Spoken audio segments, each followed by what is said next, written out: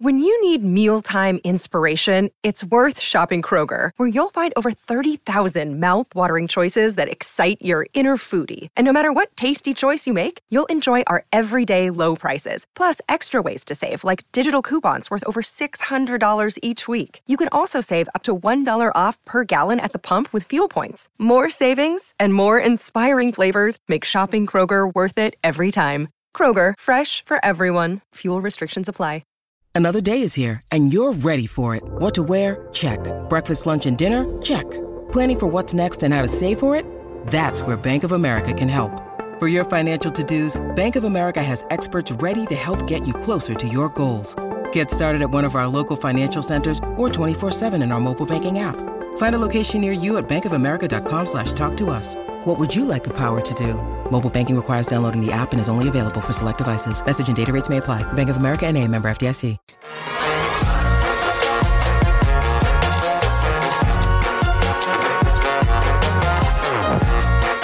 Our long national nightmare is over. The Arizona Cardinals picking 27th overall with the Houston Texans first rounder they acquired last spring. I'm Johnny Venerable. He is Bo Brock. This is the PHNX Cardinals audio only edition podcast dropping on a Monday morning. Bo, did you enjoy the schedule of games this weekend?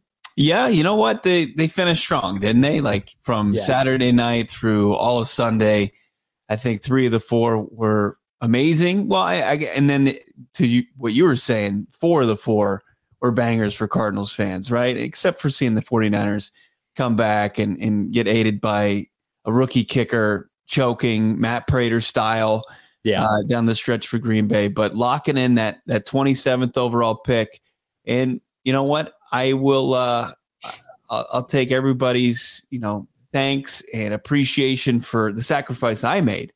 Because I divulged this to Johnny via text during the game and said, this is all well and good. You're welcome, because I bet the Texans plus 10, and that's why they left a big fat stinker on Saturday afternoon.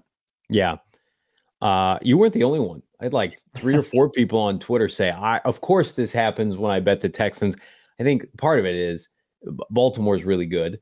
I did live bet the San Francisco 49ers and teaching my son the benefit of emotional hedging, because we were fired up with what the Packers were doing. I said, no, now we need to put $50 on DraftKings Sportsbook app to emotionally hedge. And sure enough, it did hit. I think I got them at like minus 125 when they were down by 7 or 10 points. So it's unfortunate. I think the Niners are going to make to the Super Bowl, and we'll see what happens in the AFC. But in a weekend in which Baker Mayfield, Jordan Love showed a lot of promise. I put a tweet out there. I'm like, these guys, it's already being telegraphed by their respected beat writers, are going to get huge raises this offseason. Like Jordan Love's going to get a huge raise. Baker Mayfield's going to get a nice contract. Like the Kyler Murray deal, I know people are sick and hear about it. Like it's going to look better and better each passing offseason. So much to digest and dissect from this weekend. But I do want to keep it as it relates to focused on pick 27. Because I think you and I had a pretty good idea that this was going to be the end of the line for Houston, emotional hedging notwithstanding. But now that we're here at 27, is there a huge difference for you between like 22, 23, and 27? Or the minute the Houston Texans made the playoffs, it was just like, man, this is just whatever it is, we're just going to have to live with it. Yeah, you're looking for the bleeding to finally stop. And I think that I think 21, there's a big difference between where it could have been last week, 21, and where it ended, right? 27, like between 27, 26, and 25, where they could have been, and there were leads by all of those teams in the playoffs, between the Bucs and the Packers. Like I wasn't like, what's the difference? I think at that point, teams are really trying to decipher which prospects are worthy of those selections. And I think it's just going to come down to scouting. So I think the Cardinals, if they like a guy in that spot and think he's going to be available, there's a good chance that they're going to be able to get their guy. But I think it's a different crop of players between 21 and 27. Yeah. There's a tweet out there. I don't remember who sourced it, but I've got it written here. I wanted to share it on the podcast as it relates to Houston, not to rub salt in the wound. Somehow the Texans this year, and I know they look good in the postseason, have avoided facing a top 10 EPA QB this entire season since the opener versus Lamar. And then this week, of course, when they face Lamar. Baker, 11th, is the only other QB Houston has faced the entire season inside the top 17, Bo, in the NFL in EPA per drop back. It's truly incredible fortune. So, like, I'm not trying to dismiss what CJ Stroud did. He was fantastic. But, like, it just shows you, like, they had the better quarterback in almost every matchup. And so we shouldn't be surprised that he's winning against Gardner Minshew. He's winning against Will Levis. Trevor Lawrence was terrible this year, regression city. Kyler Murray probably plays that game much better toward the end of the season than when he did against Houston, just a couple games back off the torn ACL. So, I mean, it is, I saw a lot of people tweeting me like, oh my God. Quarterback in that game. Yeah.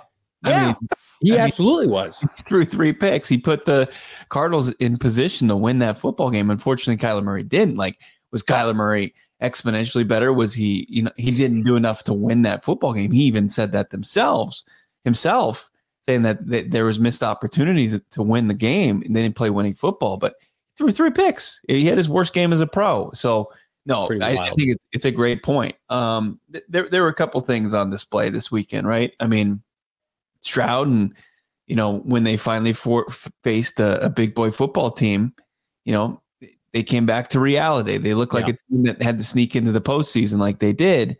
And not to discount everything they did, but also I think a sports team, community, an organization supporting their quarterback like Jared Goff has gotten from Detroit and how far that can go.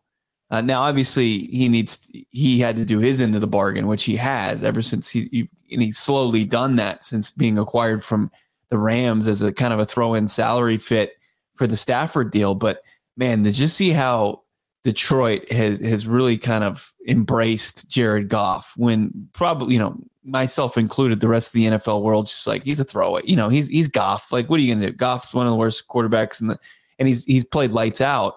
And that community, that team, that organization, that fan base continues to embrace him. I'd love to see a similar trend here in the desert. And we're seeing it from the organization for sure. Kyler Murray continues to be kind of a polarizing figure in the fan base, but I think for the most part, it's trending in the right direction. I cannot fathom, and this is a Kyler Murray Pro podcast for 99% of the time. I can't fathom watching the NFC playoffs if you're a Cardinal fan and not seeing the benefit of keeping him as a reclamation project in Baker Mayfield gets to almost to the NFC Championship game. You just mentioned Jared Goff. Like Jordan Love, people thought Jordan Love was ass 3 months ago. He was a bust. He couldn't beat out an old Aaron Rodgers.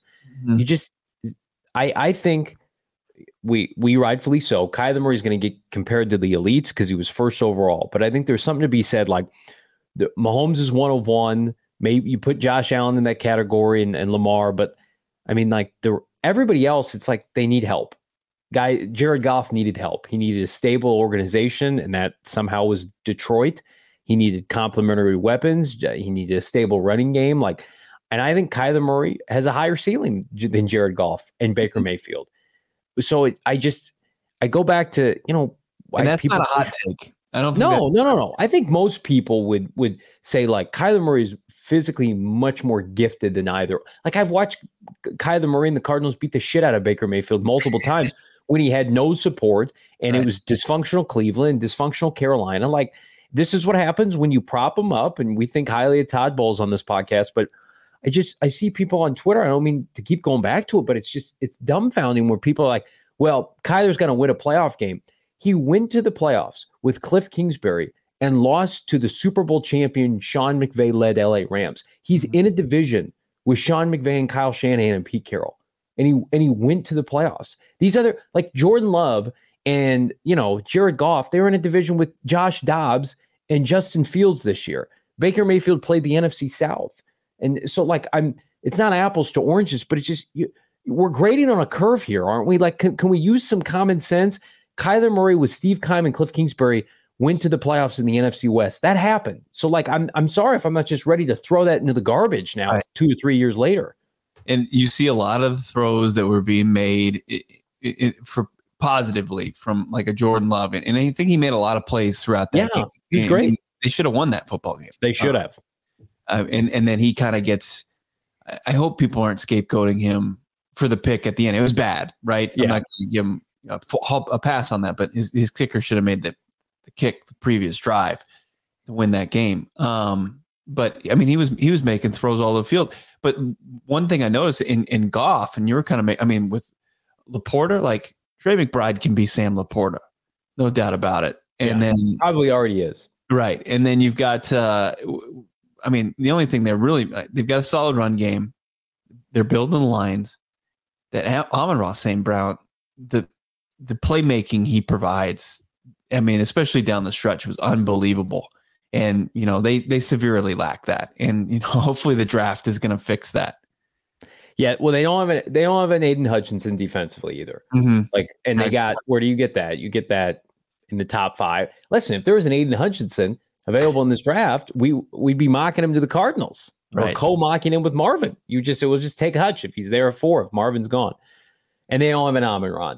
And they have been looking for that kind of Amon-Ra St. Brown player for a half decade. It's kind of like coincidentally like Christian Kirk and, Andy Isabella and Rondell Moore and Hollywood Browns. Like, no, none of those guys are even close to the caliber player of Amon-Ra St. Brown. So yeah, you're right. But like minor tweaks. And I also think like, Michael Wilson, can he produce like Jamison Williams did this year? I think he can. They're different players, but I think like statistics wise, that's probably very comparable, which is a kudos and for that they found him if he can stay healthy. But I put out a mock draft this morning on Twitter, PFF mock draft simulator. Cardinals taking 2 wide receivers from the University of Louisiana State University, and Malik Neighbors and Brian Johnson Jr. But I think it. Can I go ahead a little bit on that? Because when you do ask me about 27, and I'm like, that's a bummer. 27's a bummer.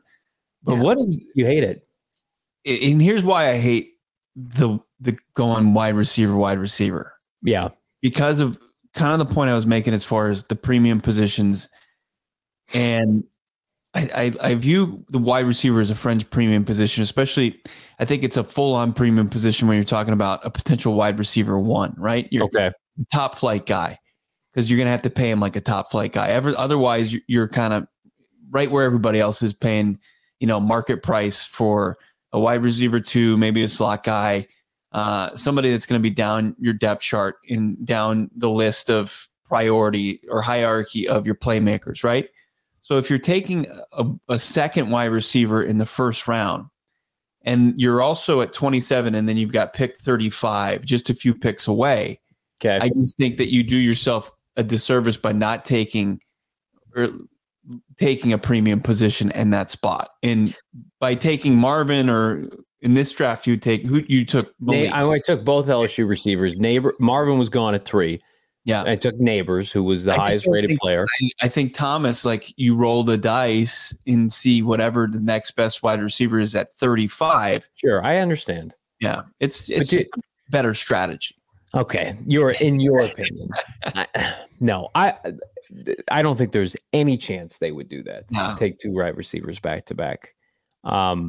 Especially like if they feel confident enough they can find a complementary weapon. Like, shit, man, like, we joke about this receiver class. It's elite. Amon-Ra was a 4th rounder. Juwan Jennings was making plays for San Francisco. I remember him coming out of Tennessee. He was like a 7th round pick. Like, Debo himself was the 2nd. There were guys all in this playoff picture that they were making plays that were all day 2 and beyond. Yeah. You need an alpha. The Cardinals don't have one. They're probably going to get one 4th overall, which is a good feeling. That's exciting. And hopefully that player plays in the scarlet and gray, but we don't know. Too early.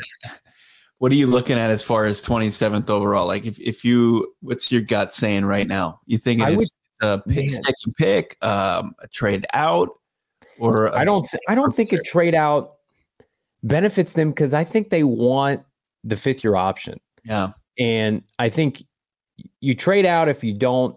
Like Baltimore, New England historically loved trading out when they were kicking ass. Baltimore still is, but they didn't have pick 35. Like you're going to just trade out pick 35 again, just like you did last year, go into the 40s if you want. But I think they make the pick again.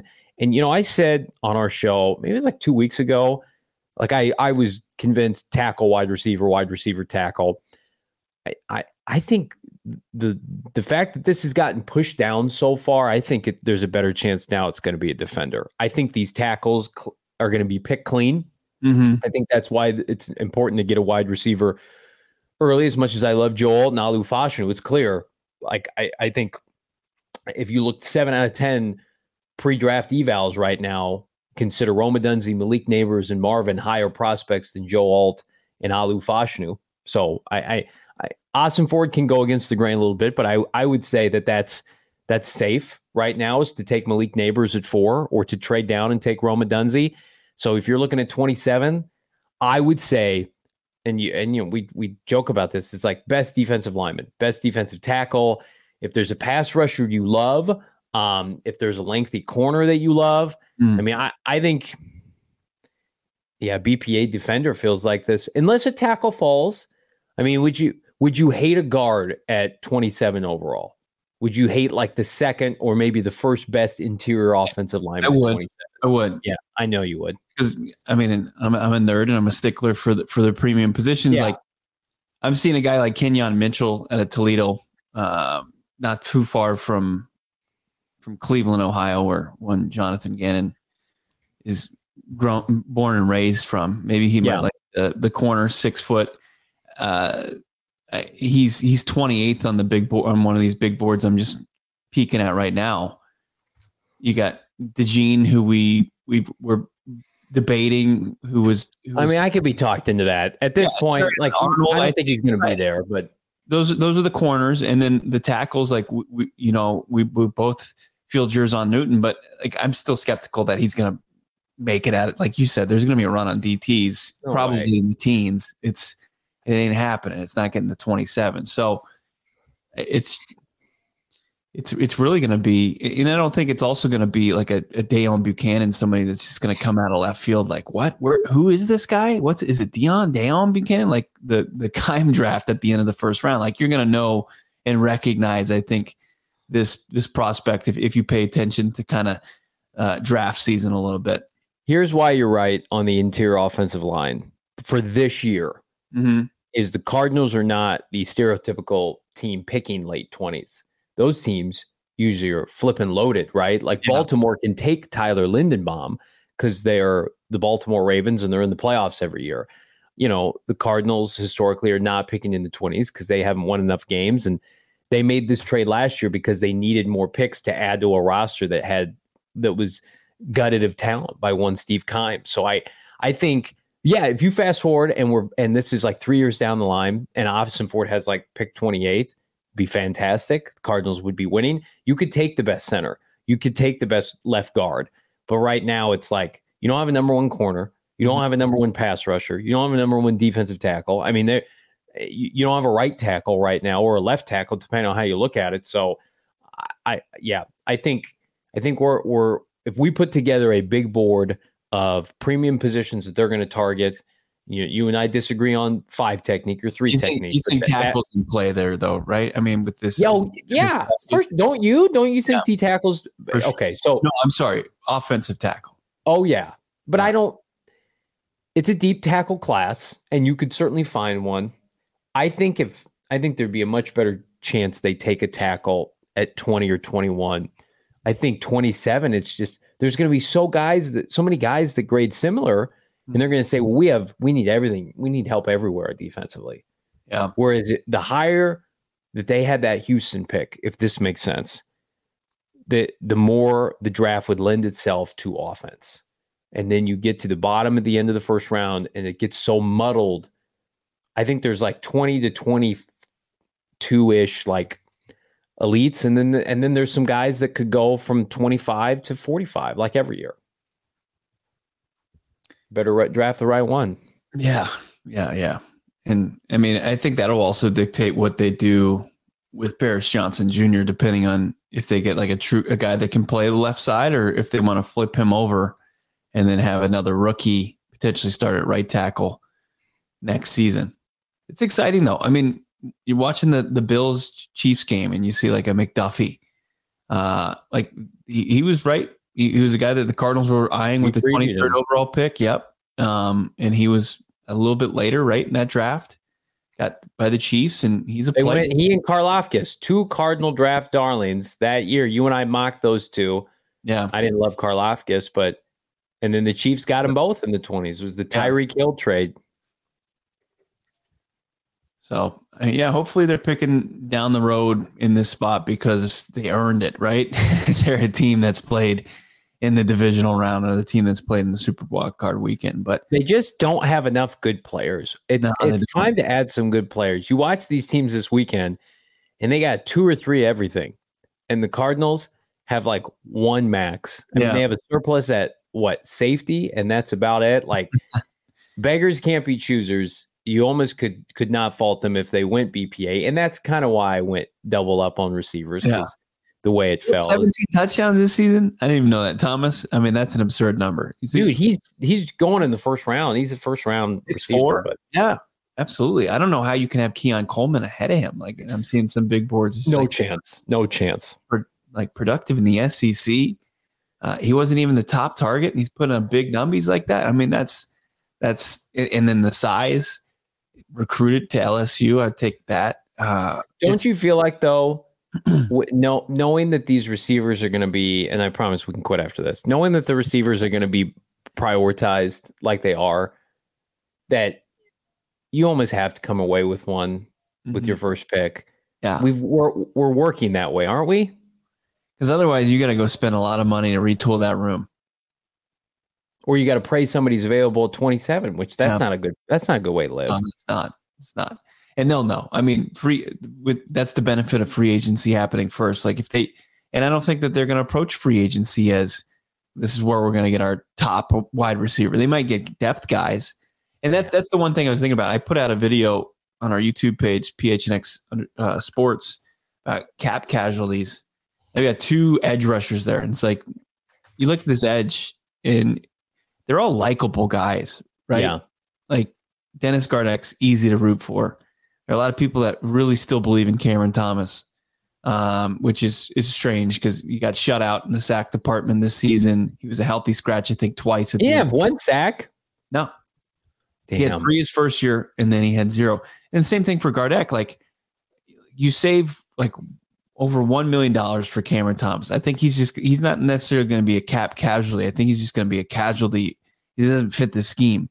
And then you got Dennis Gardeck, who in 10 games had 5 sacks, and then he had that 1 token sack over the last 7 games. And he had no TFLs the rest of the season. Like, it was just no production, and you could save $3 million. And it's like they don't need the money, but at the same time, you're not getting an impact player. Like, you like him. Like, he's a guy that you can like. Like, will they keep Dennis Gardeck under the same guys as they kept Kelvin Beachum last year, and it just works out in the end?